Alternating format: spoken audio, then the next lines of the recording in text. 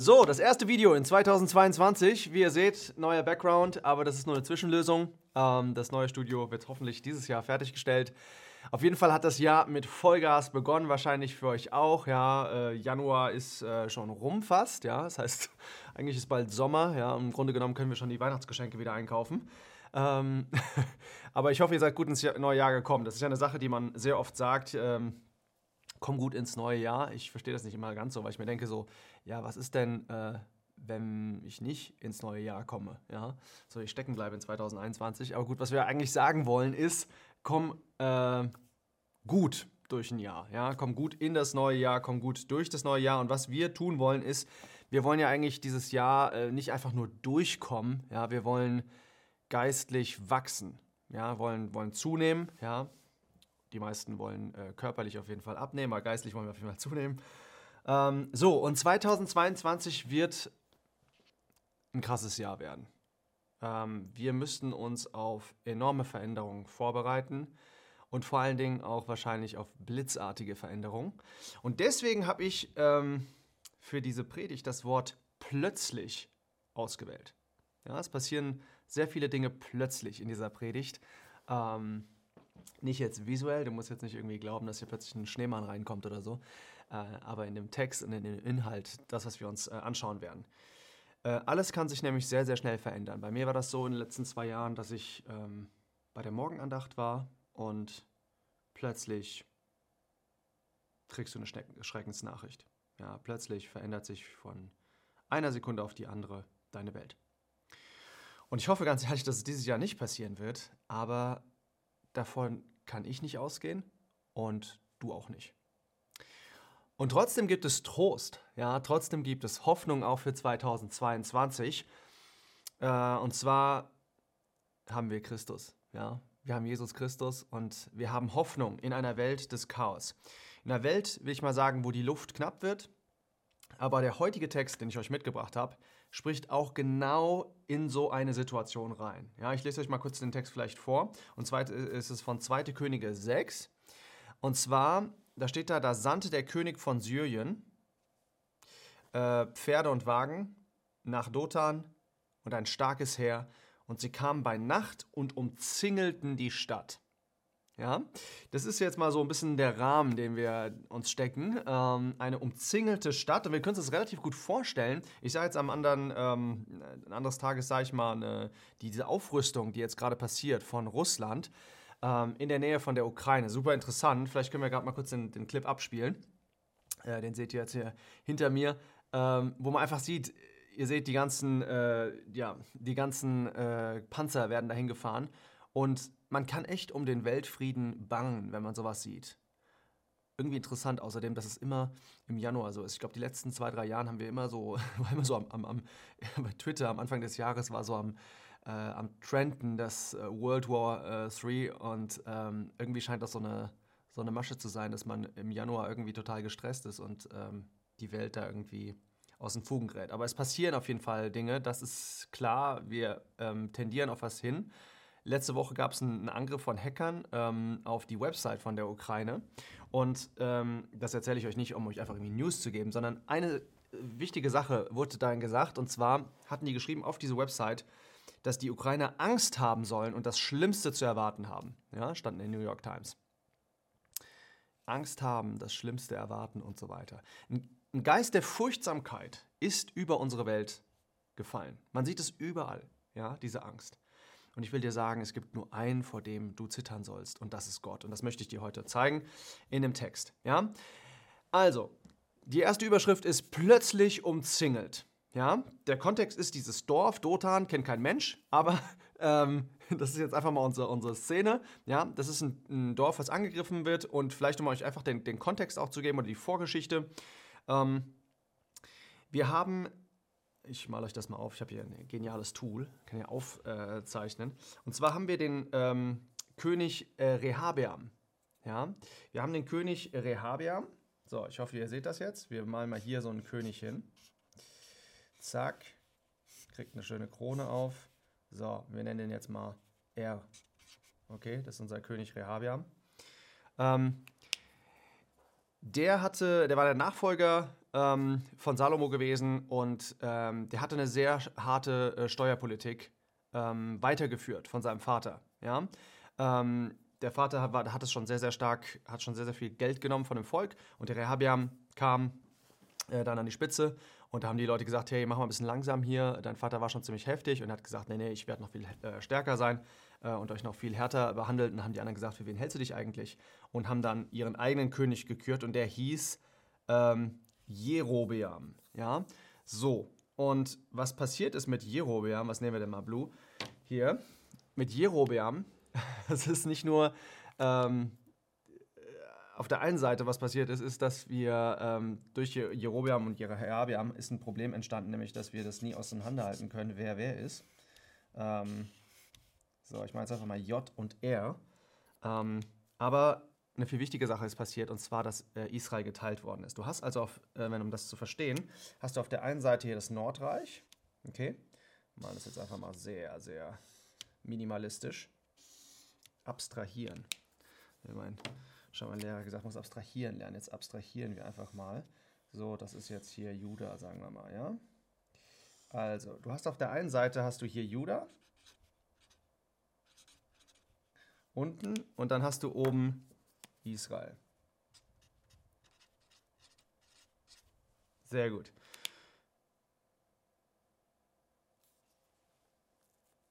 Jetzt habe ich aber einen Fehler gemacht. Der ein bisschen doof ist. Der Rehabeam, der ist im Endeffekt, der bei Juda. Das müssen wir nochmal machen. Der Rehabeam ist bei Juda. Weißt du, wie ich das merke? Und zwar da ist eine kleine Eselsbrücke, die du machen kannst. Und zwar der Rehobeam, Rehobeam ist der oben ist. Ja? Der in Israel oben ist. Und der Rehabeam, das ist der unten ist. Das ist der erhaben ist. Juda war eigentlich erhabener als Israel. Die haben auf jeden Fall, zwischendurch mal, haben die getan was Gutes in Gottes Augen. So, also es muss eigentlich genau andersrum sein. Wir ändern das durch einen kleinen Trick. Wow. Okay. Jerobeam ist oben. Und Rehabeam ist unten. Okay, und dabei haben wir jetzt noch was gelernt. Jetzt werden wir diese Namen nie wieder vertauschen. Cool. Okay, also wir haben oben Israel und unten haben wir Juda. Und Jerobeam ist oben, Rehabeam ist unten. Warum das wichtig ist für die Story, das erkläre ich euch jetzt direkt. Und zwar hatte der Rehabeam sich gedacht, der Jerobeam hat sich gedacht, wenn die jetzt immer wieder runtergehen nach Israel, und zwar hier ist Jerusalem. Okay. Jerusalem. Ihr seht, ich muss mich noch ein bisschen da einfinden im Malen. Wenn die runtergehen, wir haben uns jetzt getrennt, aber wenn die immer runtergehen nach Jerusalem, was man nicht lesen kann, dann werden die hinterher doch irgendwann dem Rehabeam hinterhergehen. Deswegen hat der Jerobeam sich gesagt, ich werde jetzt einfach hier, aus politischen Gründen, werde ich 2 andere Orte bestimmen. Ja, nämlich Bethel und hier auf der anderen Seite Dan. Okay, du hast Dan und Bethel und die werde ich jetzt bestimmen als die Orte, wo man auch opfern kann. Das war natürlich total falsch. Ja, das war total falsch. Warum? Weil Jerusalem der Ort war, wo angebetet werden soll. Aber er hat sich 2 Orte ausgesucht. Einmal auf Bethel, nah dran bei Jerusalem, sieht sehr ähnlich aus, und Dan völlig konträr, jetzt rein örtlich gesehen. Ja? Und so ist es meistens auch beim Götzendienst. Es gibt teilweise Götzendienst, der nah dran ist. Es gibt auch welchen, der komplett das Gegenteil ist. Ja? Und dann hat er 2 Kälber gemacht und die aufgestellt. 2 Kälber ist übrigens ziemlich dreist, wenn man an die Geschichte von Israel denkt. Wenn man das goldene Kalb denkt, was Aaron gemacht hat. Und dann gab es auf jeden Fall diese Spaltung. Warum ist es wichtig? Israel hat nie einen guten König gehabt, Juda ab und zu. Ja? Also Israel lag völlig daneben. Aber was Israel gedacht hat, ist, wir haben ja einen Propheten. Und zwar der Elisa. Das ist ein guter Prophet und der hat Israel geholfen in den Schlachten. Das heißt, wenn die Syrer gekommen sind von oben und haben die angegriffen, dann hat er denen immer gesagt, wann und wo die kommen, weil das ein Prophet war, der konnte das vorhersehen. Und damit war Israel relativ sicher, obwohl sie, was die königliche Seite angeht, was die politische Seite angeht, eigentlich falsch standen. Und ich will das einfach mal vielleicht auf unser Leben übertragen. Du kannst auch denken, dass du immer so ein Auffangbecken hast. Du hast immer so ein Elisa, ja, so ein Sicherheitsnetz. Aber das ist ein gefährliches Spiel. Ja. Der Prophet berät den König, aber der König reinigt sich nicht von den Götzen. Und das kann man übertragen auf uns als Christen, nämlich den Propheten, ich mache nochmal eine Übertragung, kannst du sehen als den Geist. Ja? Da, so wie Gott spricht. Gott spricht immer durch den Propheten, er spricht jetzt in der heutigen Zeit über unseren Geist. Und der König kann gesehen werden als derjenige, der Entscheidungen trifft. Das ist die Seele. Ja, das heißt, der Geist spricht zu der Seele und die Entscheidungen werden getroffen. Aber die Seele kann sich entscheiden, woher sie die Entscheidung nimmt. Vom Fleisch, ja, das heißt über den Körper, in dem noch die Sünde ist, oder über den Geist. Und du kannst dir denken, ja, das läuft doch immer gut, weißt du, ich mache so ein bisschen beides. Weißt du, ich mache so ein bisschen fleischlich leben und so ein bisschen halt durch den Geist auch. Ich gehe in die Gemeinde und ich lese auch ein bisschen in der Bibel. Ich mache eben beides. Und da will ich dir einfach sagen, das kann sich plötzlich ändern. Plötzlich kannst du zuschnappen, die Falle, und du bist drin. Und das ist genau das, was jetzt passiert bei unserer Story hier.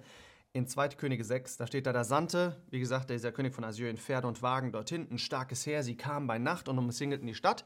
Und als der Diener des Mannes Gottes früh aufstand und hinaustrat, siehe, ein Heer umringte die Stadt und Pferde und Wagen. Und sein Knabe sprach zu ihm, ach, mein Herr, was sollen wir tun? Okay? Du spielst ein bisschen mit dem Feuer und plötzlich ist die Stadt umringt. Vielleicht die erste Sache, die ich dir mitgeben will, ist, spiel nicht mit dem Feuer. Reinige wirklich dein Herz von diesen Götzen, von Dingen, die einfach nicht gut sind. Von diesen Altären, die du vielleicht aufgebaut hast, in Bethel oder in Dan. Ja? Das Gefährliche nämlich an der Falle ist, dass die schnell und schlagartig zuschnappt. Ja, die Mäuse, die sehen vielleicht die Falle und die wollen aber gerne den Käse haben und dann ziehen die den raus, aber die sehen nicht, dass es ein Point of No Return gibt, wo, zack, plötzlich die Falle zuschnappt. Ja, wir sehen das zum Beispiel auch in der Schrift, wie das sehr, sehr bald passieren wird, ja, wenn Gott die Welt richten wird. Da steht in 1. Thessalonicher 5, da steht da, wenn sie sagen Friede und Sicherheit, alles geht gut, ja, dann kommt ein plötzliches Verderben über die Menschen.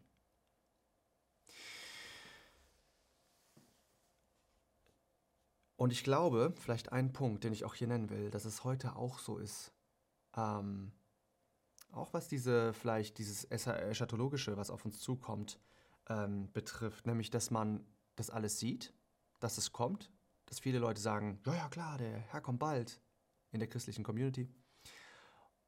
Und man weiß auch, worauf das hinausläuft. Aber man wiegt sich trotzdem irgendwie in Sicherheit.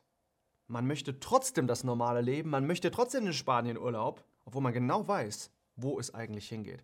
Und da ist einfach mein Ruf, ja, in die Gemeinden. Lass uns die Menschen vorbereiten auf den Sturm, der kommt, ja. Ich möchte die Hirten wirklich ansprechen. Kämpft um die einzelnen Seelen, auch wenn die Gemeinde sich trennt, ja.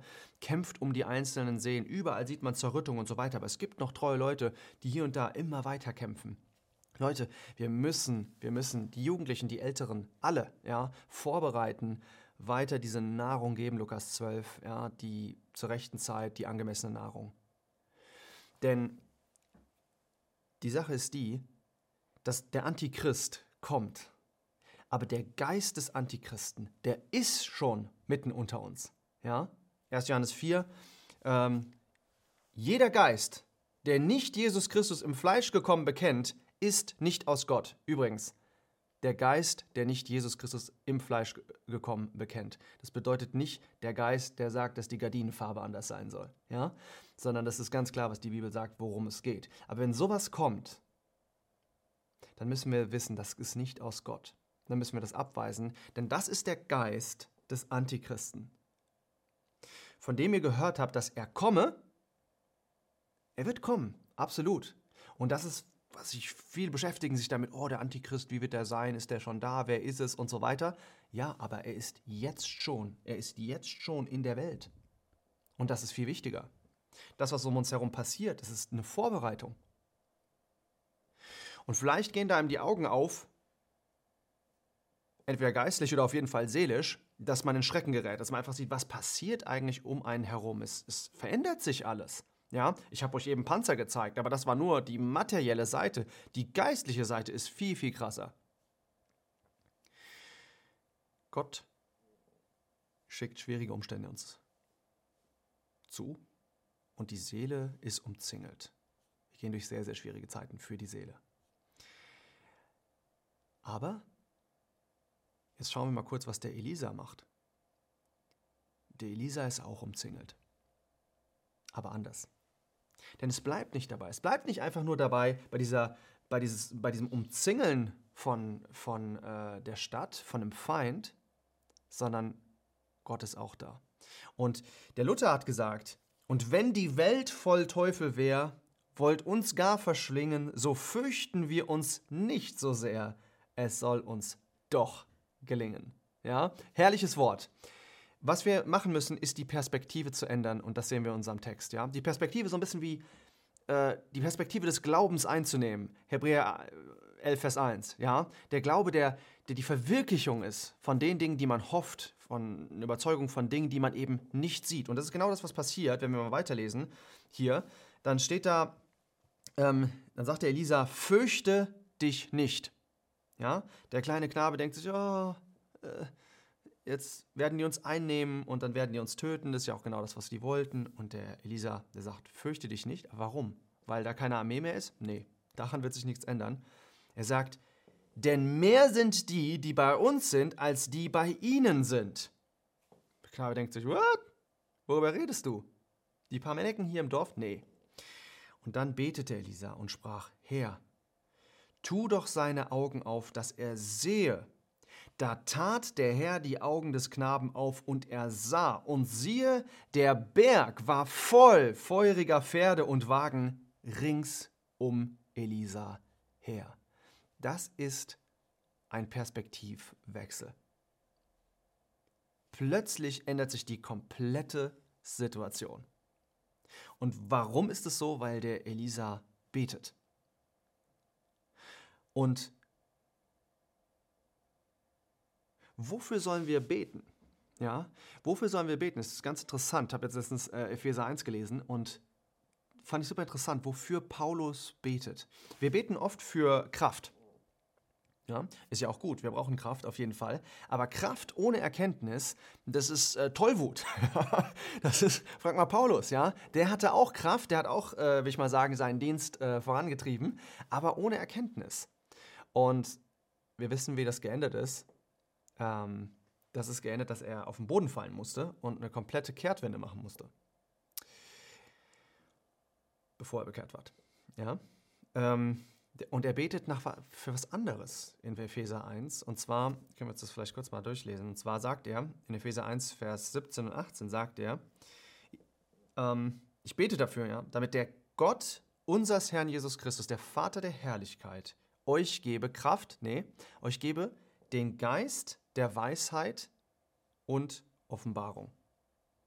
Den Geist der Weisheit und Offenbarung. Und wie kriegt man Offenbarung? Ja, wie bekommt man diesen Geist der Weisheit? Da steht das in der Erkenntnis seiner selbst. In der Erkenntnis Gottes. Das ist diese Intimität, die man hat. Das heißt einfach mit Gott zusammen zu sein, Zeit zu verbringen. Und dann sagt er, damit ihr erleuchtet an den Augen des Herzens. Die Augen gehen auf, die Augen des Herzens, haben wir gerade gesehen. Ja, aber diesem Knaben, genau dafür hat der Elisa gebetet. Zeig ihm mal die geistliche Realität. Und das führt dahin, dass er sagt, dass wir wissen, was die Hoffnung seiner Berufung ist, welches der Reichtum der Herrlichkeit seines Erbes ist in den Heiligen. Leute, wenn wir wüssten, was das bedeutet, die Hoffnung seiner Berufung, welche Berufung wir haben, dann würde sich so viel ändern. Wenn wir wüssten, was Gott eigentlich aus uns gemacht hat und was auf uns zukommt, unsere Perspektive würde sich so ändern. Unsere Perspektive würde sich so ändern. Wir würden so sehr wieder mehr den Märtyrer ähneln, ja, die einfach auf den Scheiterhaufen gegangen sind, gesungen haben. Paulus, der gesagt hat, für ihn war das ein Abscheiden seines Körpers, das war für ihn einfach eine komplette Realität, der den in die Augen schauen konnte. Wir laufen weg, ja, wir laufen sowas von weg vor dem Tod, wir haben so eine Angst. Was wir brauchen, ist wieder dieser Geist der Weisheit und der Offenbarung, in der Erkenntnis seiner selbst. Dass die Augen unseres Herzens geöffnet werden. Und das wird uns was geben? Trost. Riesengroßen Trost. Weil wir dann etwas sehen. Nämlich, wir werden sehen, dass die für uns sind, viel mehr sind als die gegen uns sind. Oder man könnte sagen, der bei uns ist, dass er viel stärker ist. Denn was sieht dieser Knabe? Er guckt sich um und er schaut da und sieht den ganzen Berg voller Plüschtiere? Nee. Wagen? Nee. Feurige Wagen und Pferde. Seht ihr, da ist ein kleiner Unterschied. Diese menschlichen Dinge, die sahen, das waren einfach Wagen und Pferde von irgendeinem Syrer, ja. Aber das hier war eine geistliche Realität, feurige Wagen. Stell dir das mal vor. Stell dir mal vor, ein Mensch, der gegenübersteht auf dem Pferd und er brennt von Feuer. Was ist das für ein Anblick? Wow. Und das ist, was wir brauchen. Wir brauchen diesen starken Gott, der uns führt durch das Tal des Todesschattens zum Beispiel, wie es gesagt wird im Psalm 23. Wenn ich wanderte durch das Tal des Todesschatten, dann fürchte ich nichts Übles. Warum? Weil er mich so lieb hat? Ja, auch. Aber da steht, du bist bei mir, diese Präsenz ist bei. Und was ist diese Präsenz? Du bist bei mir, dein Stecken und dein Stab, die trösten mich. Das ist die Kraft. Ja, man könnte denken, ja, ein Stecken und Stab, das ist doch, womit man eigentlich korrigiert. Wenn ein Schaf wegläuft, dann ist der Stecken und der Stab dafür da, dass man eine Korrektur gibt. Ja, es stimmt, wir werden diszipliniert vom Vater auf jeden Fall. Aber wir haben einen mächtigen Gott bei uns. Der hat einen Stecken, der hat einen Stab, der kann uns beschützen, bewahren.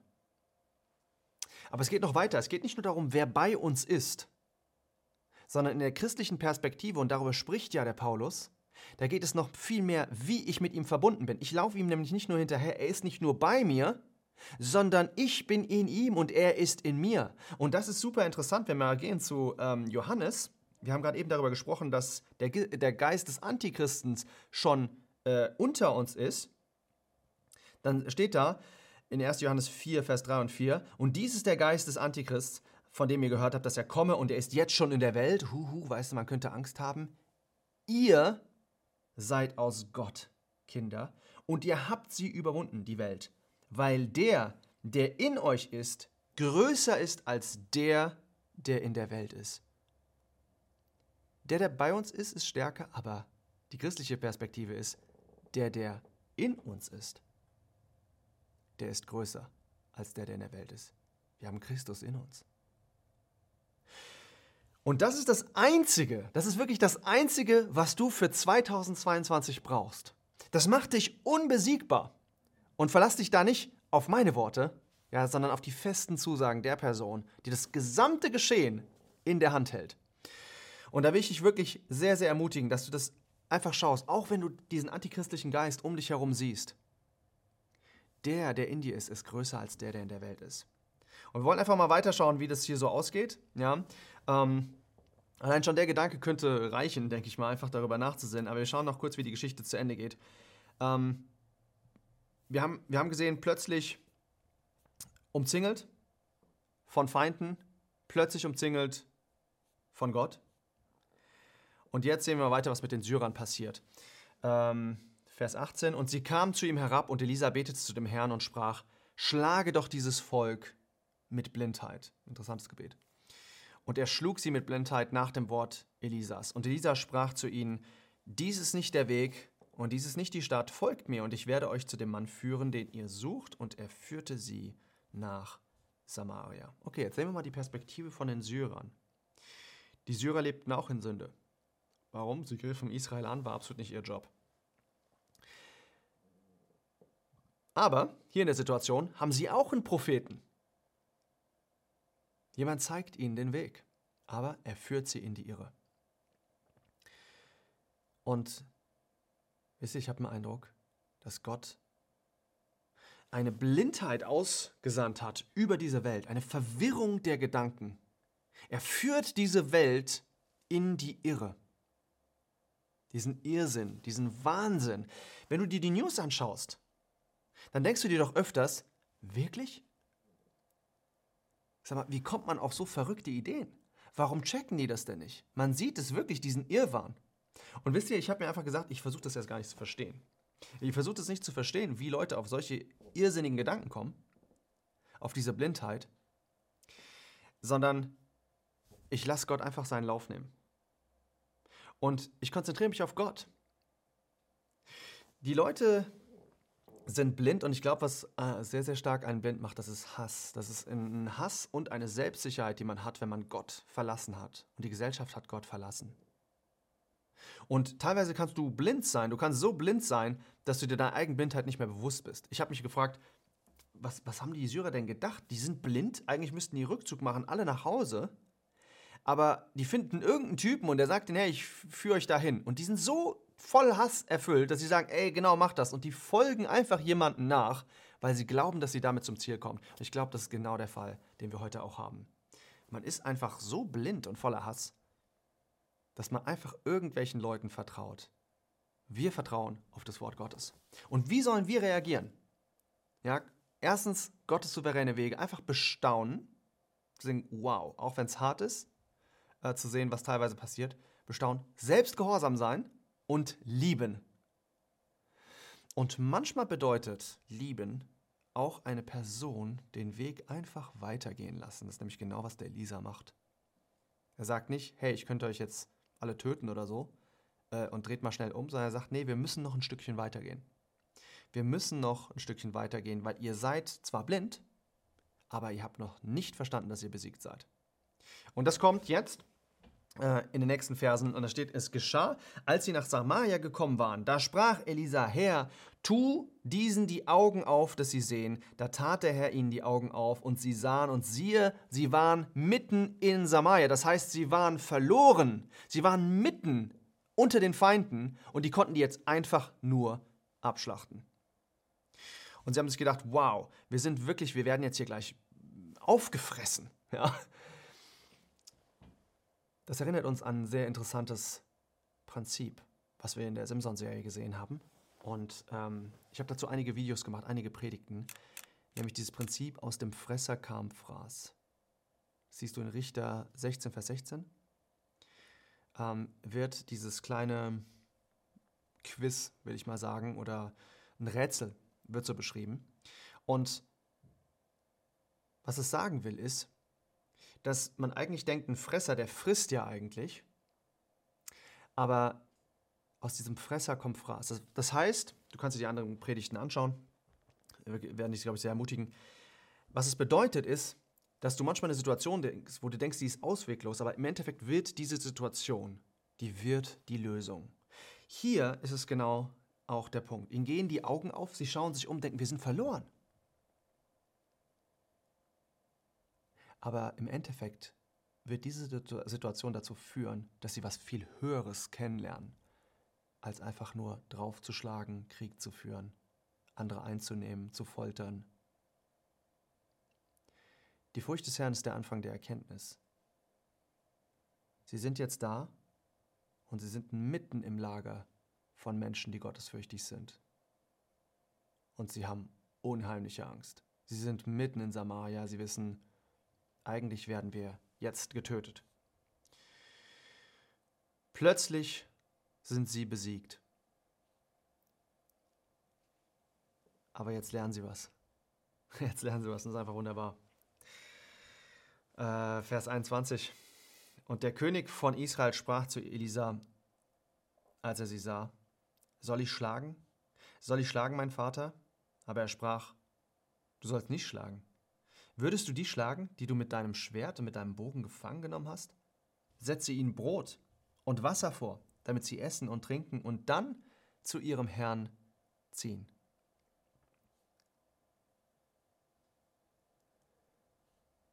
Der König von Israel, wir wissen ja, dass der grundsätzlich böse war, der sagt hier, yo, du hast sie gefangen, super gut. Und er denkt einfach total fleischlich nach. Und was ist die fleischliche Reaktion? Die fleischliche Reaktion ist zu schlagen, ist fertig zu machen.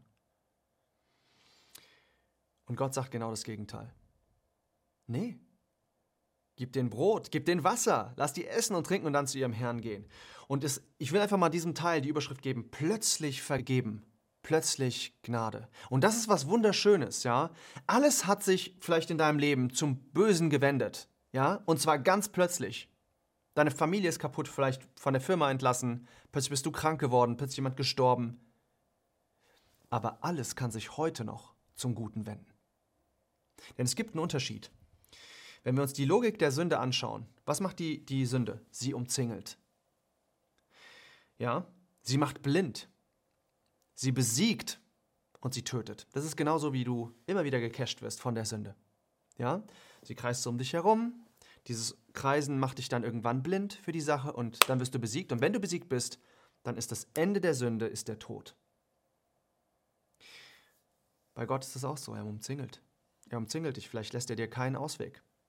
Manchmal muss er dich sogar blind machen und dich besiegen. Aber was kommt dann? Der Tod? Die Knechtschaft? Nee. Vergebung. Gnade. Gnade bedeutet einfach, du hast es nicht verdient und du bekommst es. Einfach so. Du bekommst Liebe, obwohl du es nicht verdient hast. Der Lisa sagt hier, du sollst nicht schlagen. Und ich glaube, das hat auch eine Message für uns heute. Uns wird gesagt, schlagen, du sollst schlagen, verteidige dich, du hast dein Recht. Hier geht alles den Bach runter, jetzt richtig drauf. Und es wird gesagt, jetzt was den geistlichen Bereich angeht, nicht schlagen. Lukas 12. Der schlägt, der seinen Mitknecht schlägt, ja, andere Christen schlägt, ganz, ganz schlechte Zukunft für so eine Person. Sondern sollten gekennzeichnet sein von Gnade, von Güte. Es ist die Güte Gottes, sagt Römer 2, ja, die uns zur Buße leitet. Und das sollten auch wir zeigen. Ja, das sollten auch wir zeigen. Es gibt die Güte, es gibt auch die Strenge Gottes. Ja, Römer 11 sagt auch, ja, dass es gibt die Güte Gottes und es gibt die Strenge Gottes. Ja, die Strenge Gottes ist das, was immer zuerst kommt. Ja, Gott zeigt sich erst im Gesetz und dann kommt Christus. Ja, die Furcht des Herrn ist der Anfang der Erkenntnis. Aber wenn wir die Güte geschmeckt haben, wenn wir geschmeckt haben, dass Gott gut ist, dann sollte sich das in unserem Leben zeigen. Ja, sobald die Furcht des Herrn da ist, das heißt, wenn das Fundament gelegt ist, dann kommt die Güte, dann kommt die Gnade, dann kommt die Barmherzigkeit Gottes. Und wieso ist das möglich? Ohne, dass es ein Gerechtigkeitsproblem gibt. Wir müssen nicht schlagen, weil Jesus Christus geschlagen worden ist von einem heiligen Gott.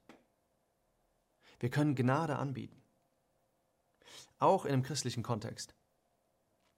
Hier bei denen, ist kein christlicher Kontext, ja, sind in Israel, aber auch da scheint schon die Gnade. Es geht denen, auch bei denen, die Augen des Herzens auf. Ich überlege mir so, worüber haben die denn nachgedacht, als sie zurückgegangen sind? Die haben sich doch gedacht, das haben wir noch nie erlebt. Das haben wir noch nie erlebt. Wir wurden gefangen genommen. Wir waren in diesem Dorf, waren wir drin. Die hätten uns alle töten können. Wir wollten die ja töten. Und dann haben die uns Essen gegeben und dann haben die uns zu trinken gegeben und dann haben die uns zurückgeschickt. Stell dir mal vor, was die besprochen haben auf dem Rückweg. Die haben wahrscheinlich immer wieder den Satz fallen lassen, ich check das nicht, ich verstehe das nicht. Es hat sie irgendwie völlig aus der Fassung geraten lassen. Das ist Gnade, die uns erzittern lässt. Wisst ihr, es steht im Psalm 130, da steht, dass bei Gott Vergebung ist, damit er gefürchtet werde. Es gibt eine Vergebung, die uns das Fürchten lernt. Und ich hoffe auch für dich, in diesem Jahr, was kommt, ja, dass wir uns nicht, wie das in Hebräer 13 steht, dass wir uns nicht fortreißen lassen durch alle möglichen Lehren, weil die fliegen uns nur so um die Ohren, sondern dass unsere Herzen wirklich durch Gnade befestigt werden. Ja, dass wir uns nicht, da steht noch weiter, nicht durch Speisen, ja, von denen keinen Nutzen hatten, die darin wandelten. Das bedeutet im Endeffekt, die ganzen äußerlichen Sachen, die zum Gesetz gehörten, das hat niemandem wirklich was gebracht. Sondern was uns wirklich was bringt, ist, wenn das Herz verändert wird. Und das Herz, ja, das wird verändert durch Jesus Christus, der für uns gestorben ist. Und ich hoffe auch für dich, dass dein Herz wirklich in Gnade befestigt wird, dass du nicht mangelst an Gnade. Das kannst du zum Beispiel auch machen, indem du zu Gemeindenstunden gehst. Das heißt, dass du irgendwo dich mit Christen zusammenfindest und zusammen sprichst. Auch da wird dein Herz befestigt in Gnade. Ich weiß, dass sicherlich einige zuschauen, die nicht irgendwo mit Christen Kontakt haben. Suche das. Ich denke, das ist wichtig. Ja? Und wenn du umzingelt bist von Feinden, dann öffne die Augen des Glaubens. Ja? Du bist umzingelt von Gott, um Elisa herum. Er lagert, der Engel des Herrn lagert um die, die ihn fürchten. Er kämpft für dich. Ja? Nochmal, am Kreuz, um deine Sünden zu sühnen, hat er das getan, dir eine neue Identität zu geben, das Problem deiner Sünde zu regeln. Heute, indem er dich durch den Heiligen Geist und durch sein Wort aufrechterhält. Und sehr bald in der Zukunft wird er dich holen, um dich dahin zu bringen, wo du wirklich hingehörst. Das bedeutet in seine Nähe. Wir werden für immer mit dem Herrn zusammen sein. Ja? Also, wenn sich in 2022 auch alles verändert, Jesus Christus bleibt derselbe. Du bist in Christus und daran wird sich nichts verändern.